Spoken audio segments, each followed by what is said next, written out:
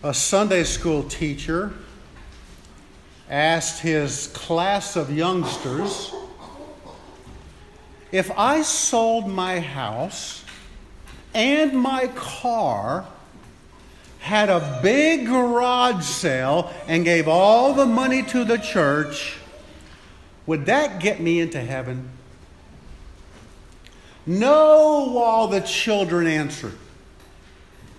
If I cleaned the church every day, mowed the yard, and kept everything neat and tidy, would that get me into heaven? Again, the answer was no. Well then, if I was kind to animals and gave candy to all the children and loved my wife, would that get me into heaven? Again, they all answered no. Well, he continued, then how can I get into heaven? And a 5-year-old boy shouted, you got to be dead.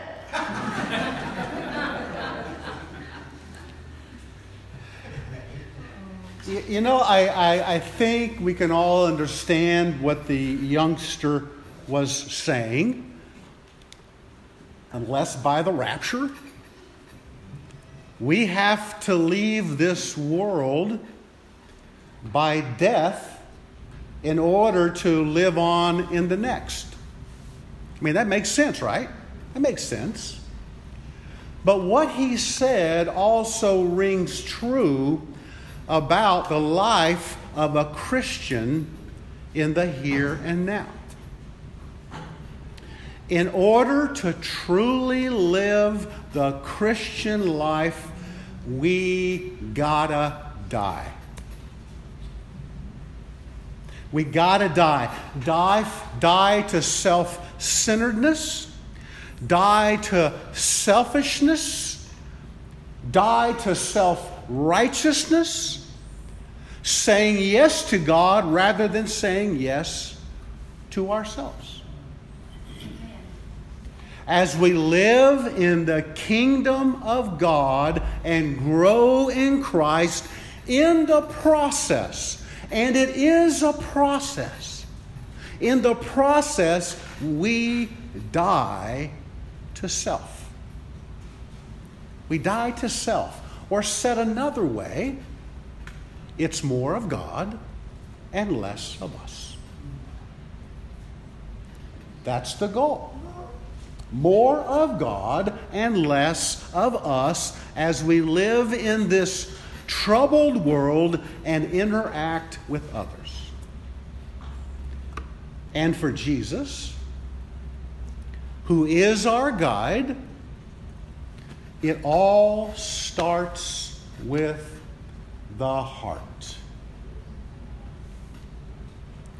A change of heart is the necessary first step in a change of life. That guiding principle of Jesus, as we will see, is at the core of his teaching. It all starts at the heart, and it served as a centerpiece for his Sermon on the Mount. Last Sunday, we began our study through that sermon. The Lord's first recorded sermon. And if you remember, this sermon comes on the heels of the words by both John the Baptist and Jesus, who said, if you recall, repent, for the kingdom of heaven is at hand. They were preaching repentance to a people who were feeling helpless and hopeless over their inability to keep up with a legalistic system that had been imposed upon them by Jewish religious leaders. These people thought they had little to no chance to enter God's kingdom. The kingdom of heaven, they would miss out because they could not cross all the T's and dot all the I's just like they had been taught. But here comes Jesus. Here comes Jesus talking about the kingdom. And these people who hiked up on the hill were all ears. They are all ears, and they had questions on their minds, such as, where is this kingdom? How do I get in? What do I got to do? How good do I have to be? So to set the tone for his sermon, where he answers these questions in a way that no one could ever imagine, Jesus begins with what we call the Beatitudes. The Beatitudes, or we might say, the attitudes that ought to be. The attitudes that ought to be, meaning this is all about character. This is about character. And in review of last week, you got that slide? There we go. There's the review. In review of last week, he begins with a statement in verse 3, "Blessed are the poor in spirit, for theirs is the kingdom of heaven." In other words, when it comes to entering the kingdom, people first need to realize that they are outside the kingdom and cannot get in on their own.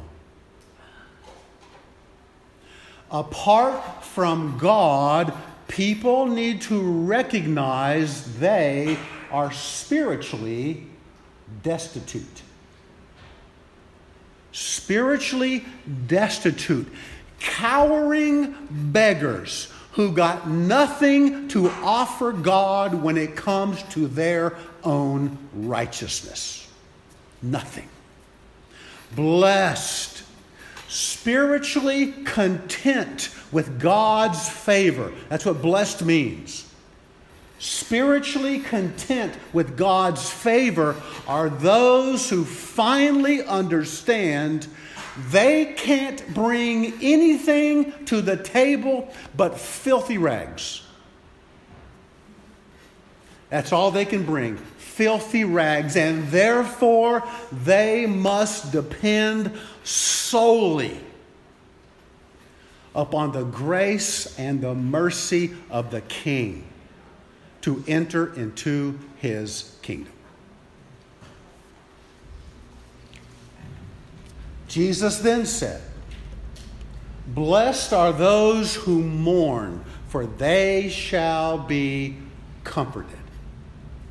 And when making the connection with the first beatitude, and they are all connected, Jesus is saying, blessed, spiritually content are those who see their sin the way God sees their sin.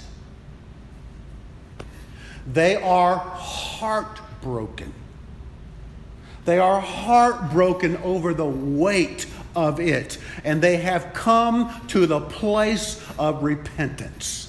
For it's then that God's complete forgiveness brings the comfort. That's good news. This is all good news. It's radical news, especially to a people who thought they were shut out of the kingdom. Now, going with the flow, Jesus adds to his list and says, "Blessed are the gentle, for they shall inherit the earth." If you recall, I said I like the word meek instead of gentle, although it's the same Greek word. Blessed are the meek. Blessed are the meek, and it paints the picture of breaking a wild, powerful wild horse. Breaking a powerful wild horse where in the process it gives up its will and its independence and it yields to the master. Likewise, those who recognize they are spiritually destitute, who grieve over their sinful condition in meekness, they must give up their will and humbly submit to the will of their loving King. In review, Jesus continues and says, "Blessed are those who hunger and thirst for righteousness, for they shall be satisfied." Which ultimately says to me, this is kind of how I paraphrased it last week. Blessed, spiritually content with God's favor, are those in the kingdom of God who have a passion to be what they see in their King. To be like Jesus. Blessed are those who have a passion to be more like Jesus, and nothing else will satisfy them. In a world where people hunger and thirst for all the wrong things, blessed are those who have an appetite for the things of God. Last Sunday, we stopped with, "Blessed are the merciful, for they shall receive mercy." Where it seems to me that Jesus shifted his focus a bit to others who are around us. The merciful, those who are full of mercy, those who understand they are the recipients of God's abundant mercy,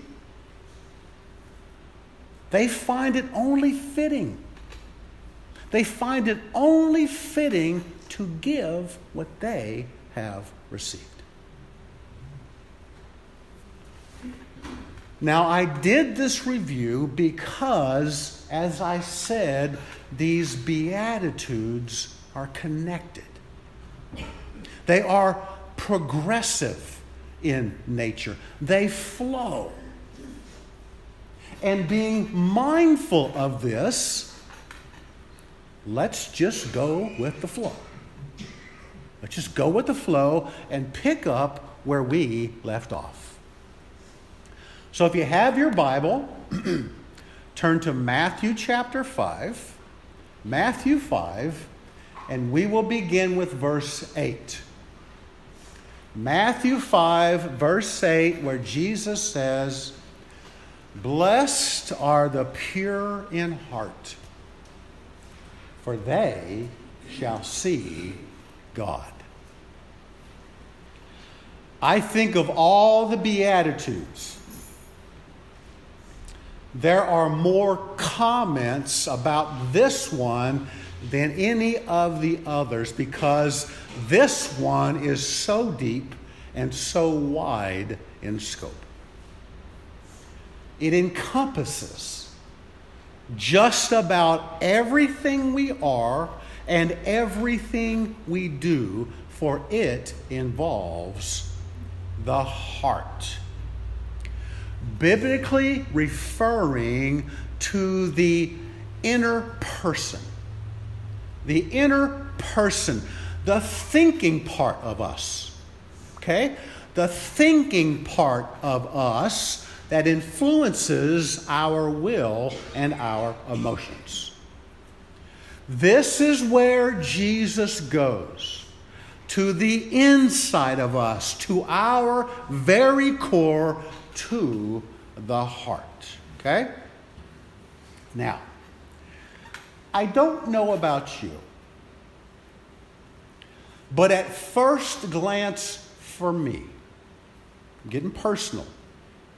At first glance for me, those words, pure in heart, sound unreachable and unrealistic for me. But if Jesus said it here to a people just like you and me, after talking about God's abundant mercy, there's the flow. After talking about God's abundant mercy, then maybe there is more to this than meets the eye. So what does pure in heart mean? In the Greek, I know some of you like the Greek. In the Greek, the word for pure is katharos. Katharos. And it has two basic meanings. First, it means to be cleansed. Okay? To be cleansed, like washing dirty clothing until they are clean. Almost like roughly washing. Remember the old days when they would, what was that thing called? I don't know what that's called, but it's washboard. Yeah. So it's like washing dirty clothing with a washboard until it is clean. That's the first meaning. And the second meaning for pure speaks of being unmixed. Unmixed, as in uncontaminated. Like refined gold.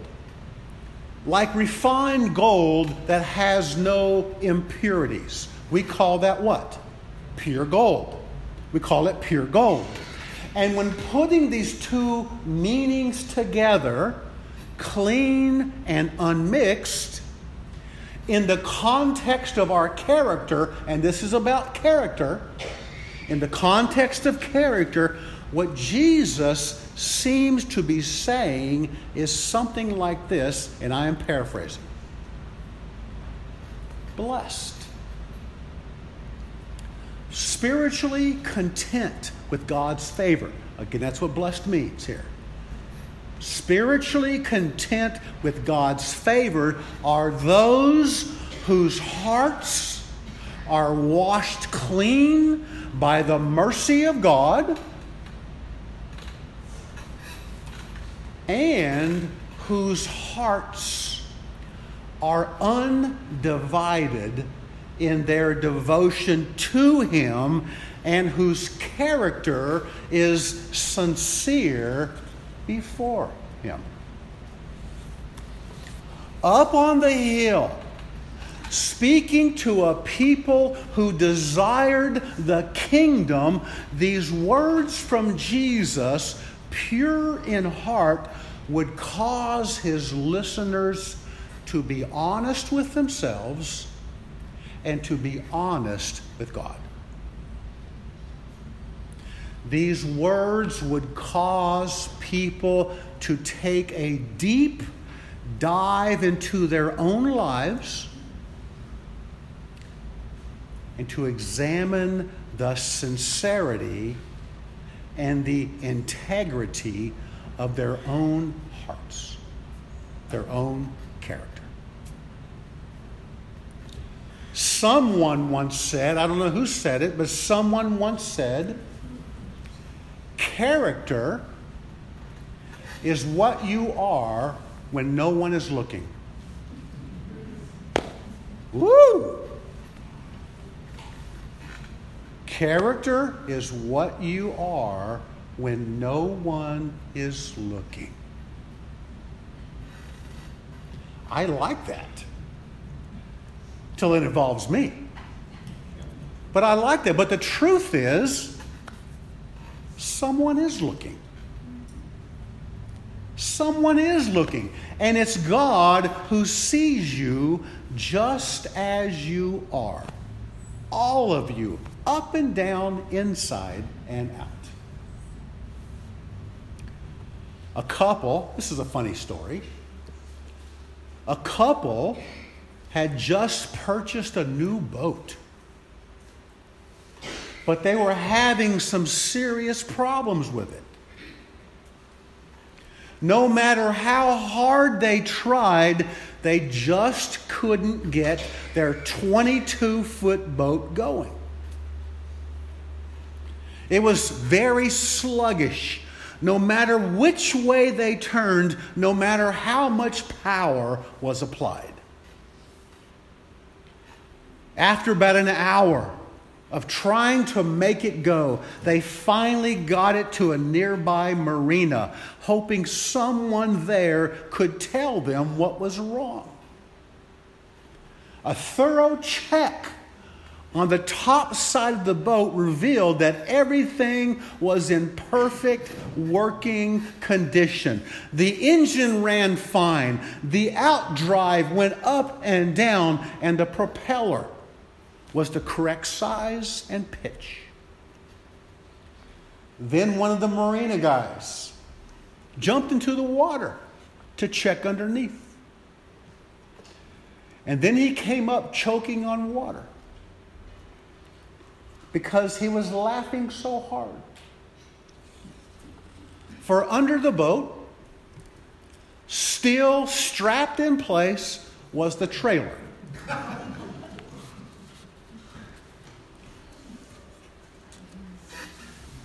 If you got a trailer secretly strapped underneath your boat, so to speak, if what is seen above the water is not the same below the water, or if the way you look in public is not the way you are in private,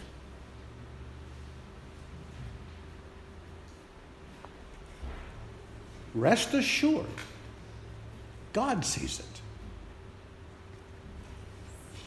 He sees your sincerity. He sees your integrity. He sees the genuineness of your character. He sees your heart. And for the pure in heart, if you notice in the verse, Jesus says they shall see God for themselves. Now, just for clarification, Jesus is not talking about physically seeing God, but rather this speaks of living in the presence of God. living in the presence of God, where the pure in heart realize that God is with them. They hear what He has to say. They know what is on His heart, and they see where He is working. In a nutshell, for me, this is describing intimacy. Intimacy with God. And I think we all desire intimacy with Him. But there are those times when we may wonder where God is and why He hasn't spoken to us and why He has not shown us His plans. We may wonder that. And if you have wondered that, then maybe take a moment to consider the condition of your heart. Perhaps you need to pray as David did in Psalm 51, which I read this morning to you. There's no slide for that, Travis. Create in me a clean heart, O God, and renew a steadfast spirit within me. Do not cast me away from your presence, and do not take your Holy Spirit from me. Restore to me the joy of your salvation and sustain me with a willing spirit. Maybe that's the prayer we need to pray when we don't feel close to Him.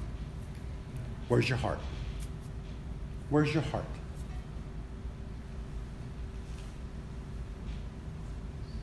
The matter of the heart is the heart of the matter.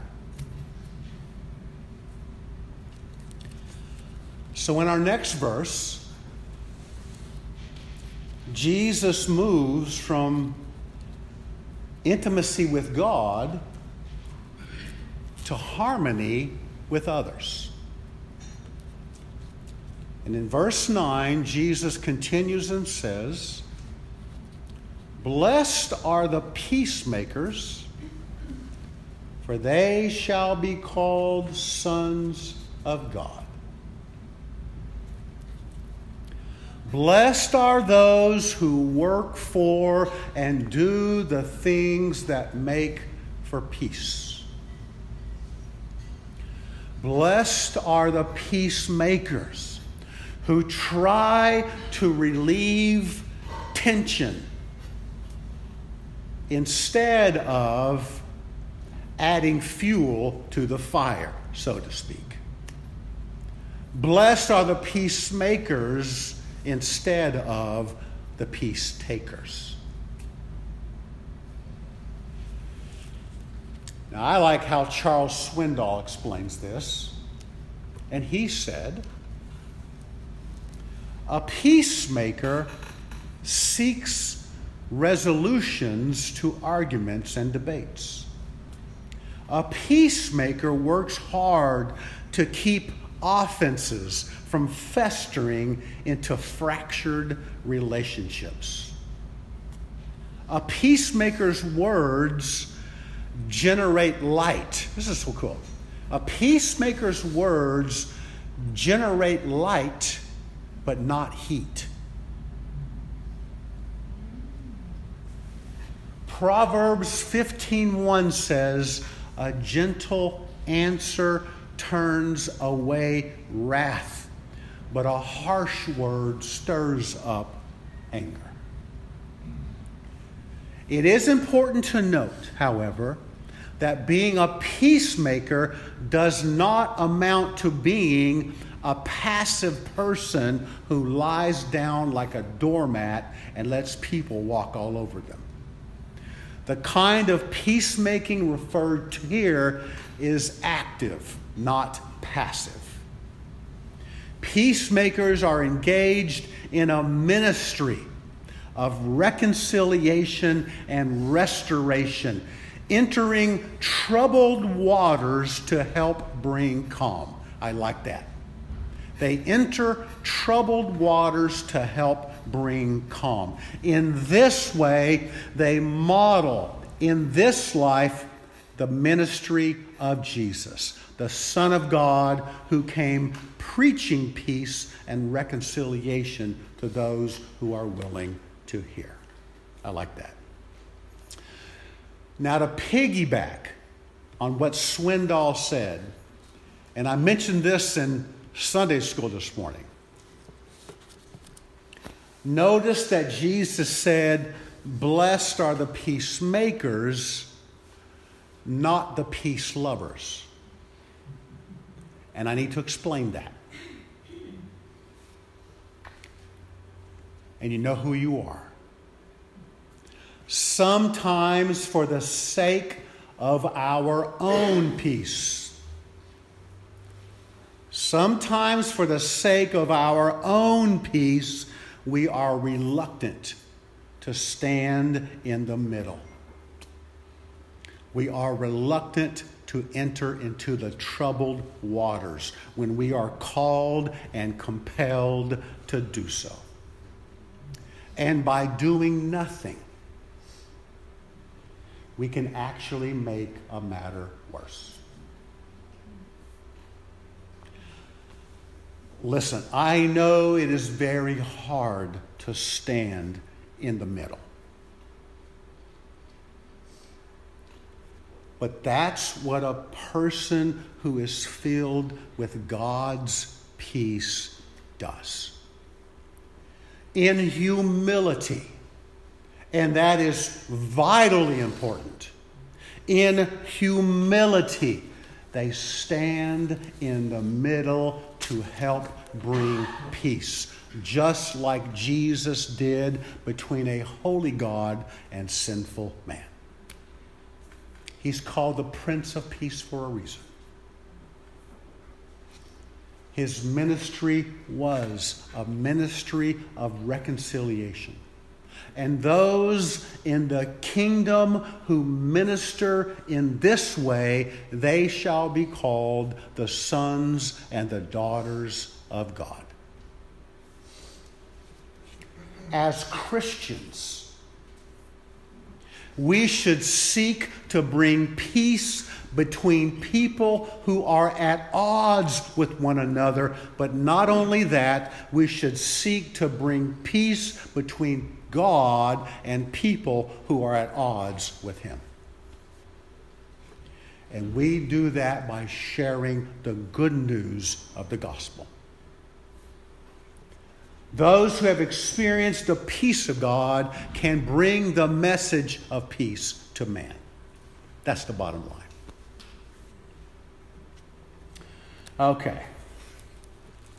We have come to the conclusion of these Beatitudes, where Jesus explains that in this upside-down world, there is a cost for doing the right thing in the right way for the right reason. There is a cost. And beginning with verse 10, Jesus says this: "Blessed are those who have been persecuted for the sake of righteousness, for theirs is the kingdom of heaven. Blessed are you when people insult you and persecute you and falsely say all kinds of evil against you because of me. Rejoice and be glad, for your reward in heaven is great. For in the same way they persecuted the prophets who were before you." This is the blessing that no one really wants.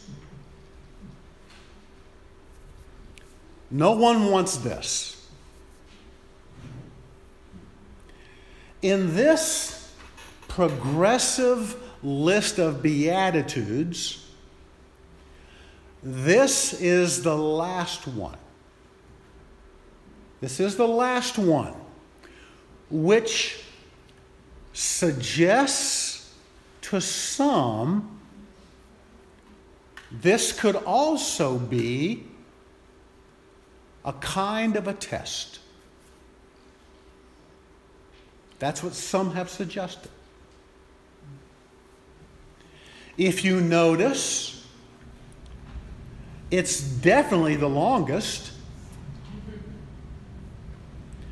probably the hardest, because we all want to be liked.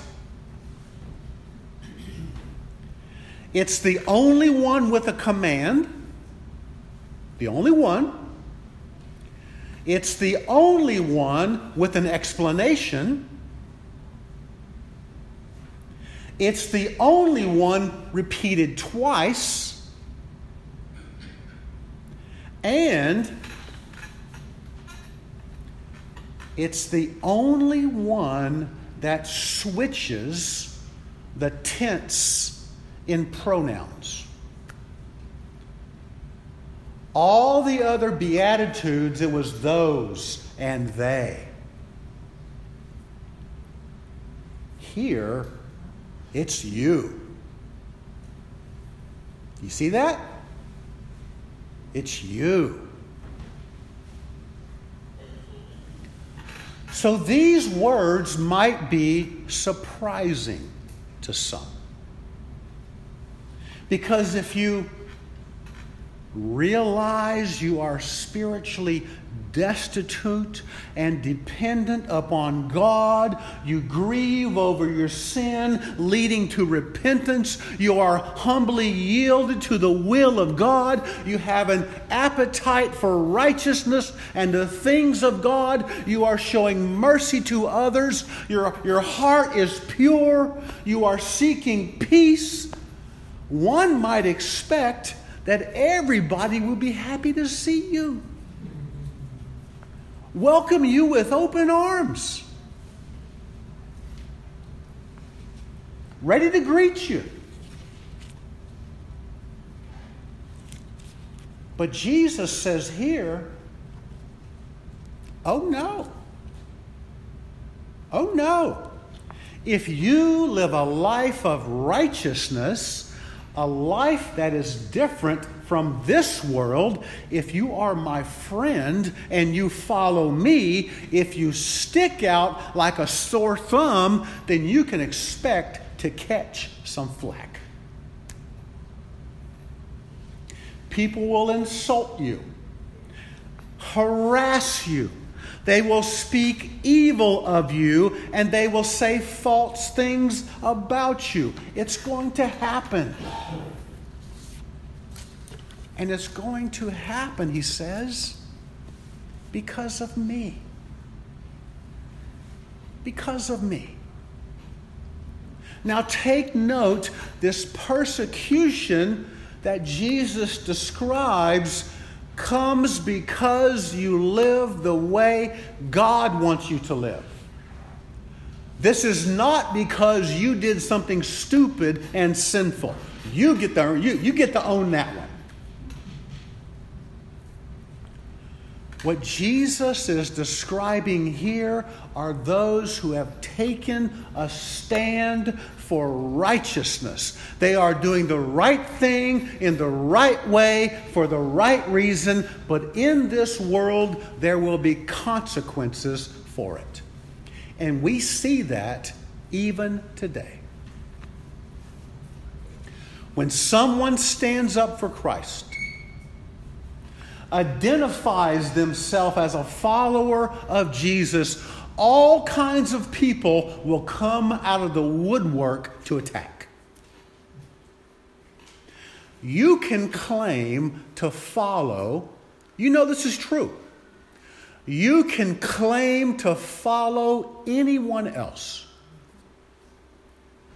Anyone else. But if you name the name of Jesus, the attacks will come from everywhere to include your own family. You will be called narrow-minded, shallow, brainwashed, outdated, bigoted, and even hateful. All because you call yourself a Christian. It's going to happen to us, but Jesus says to us, rejoice and be glad. Rejoice and be glad, because the kingdom of heaven belongs to the righteous. That is, God is on our side, even though the world is not. And he also adds that those who endure this persecution for the sake of righteousness are in really good company.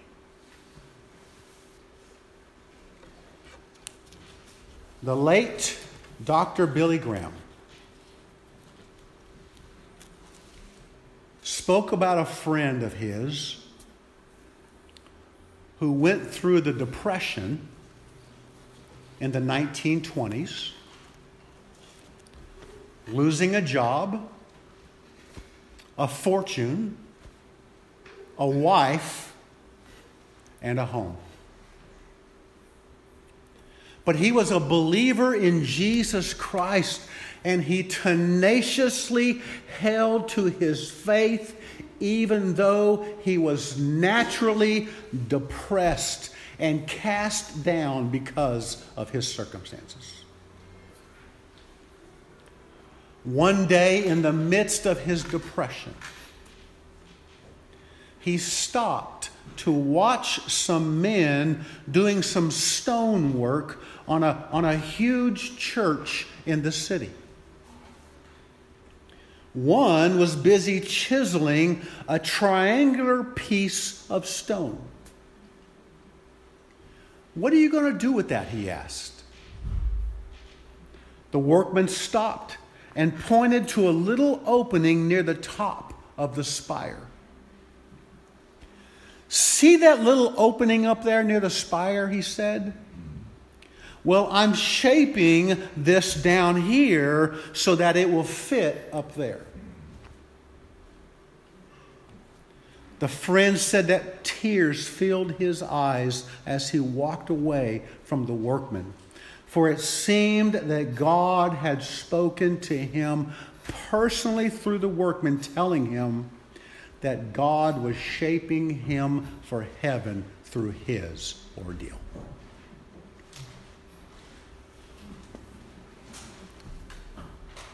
That's what these Beatitudes are all about. That's what these Beatitudes are all about. God shaping our character.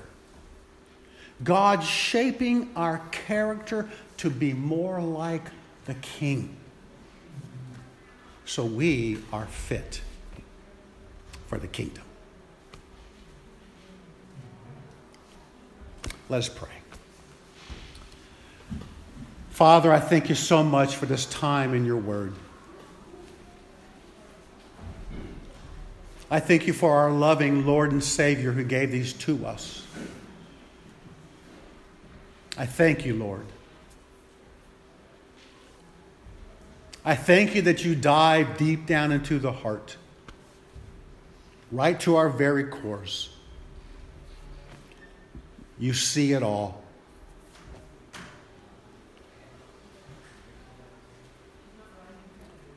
Father, give us, as David prayed, a clean heart. Search our hearts and help us to be more like Jesus. Father, be honored and glorified. I thank you. In Jesus' name, amen.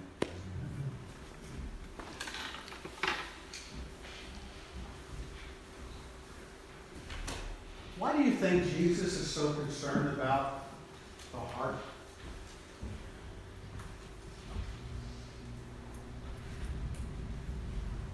Our character?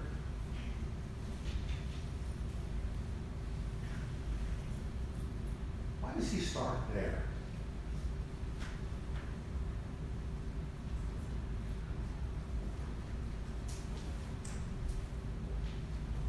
Because our conduct flows from our character. Right? It only makes sense. He starts at the heart. Because the heart of the matter is the matter of the heart. That's where he has to start.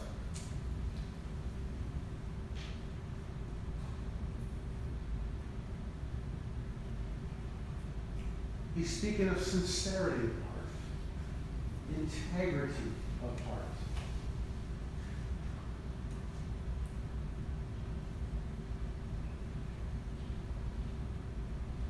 And I can't say, my wife probably tell you, I hope that what you see here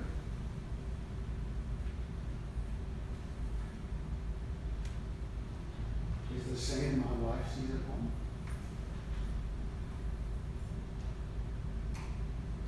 That's what the sincerity of character, the integrity of character is all about. That I don't come here and put on a happy face and then I'm terror at home.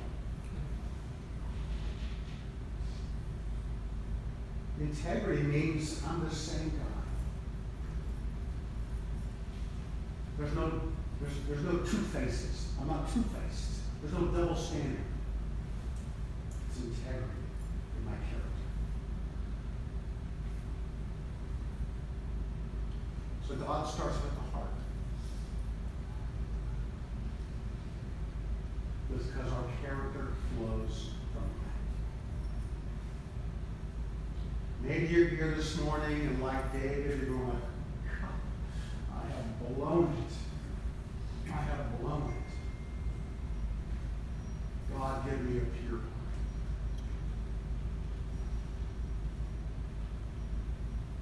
For the last 3 days, 4 days,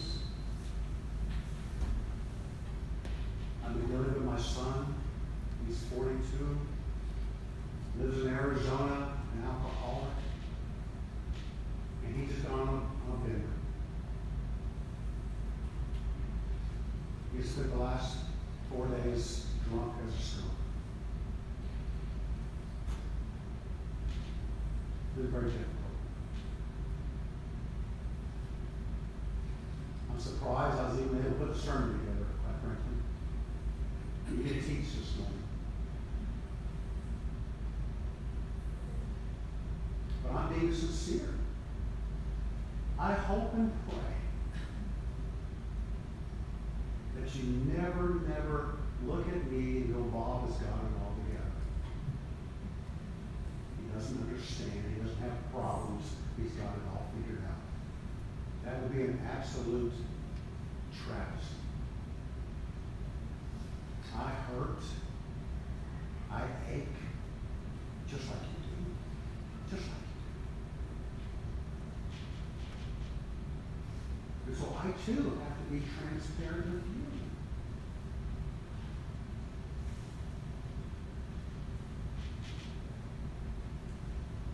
God meets us right at the heart. He desires a sincerity of heart and integrity.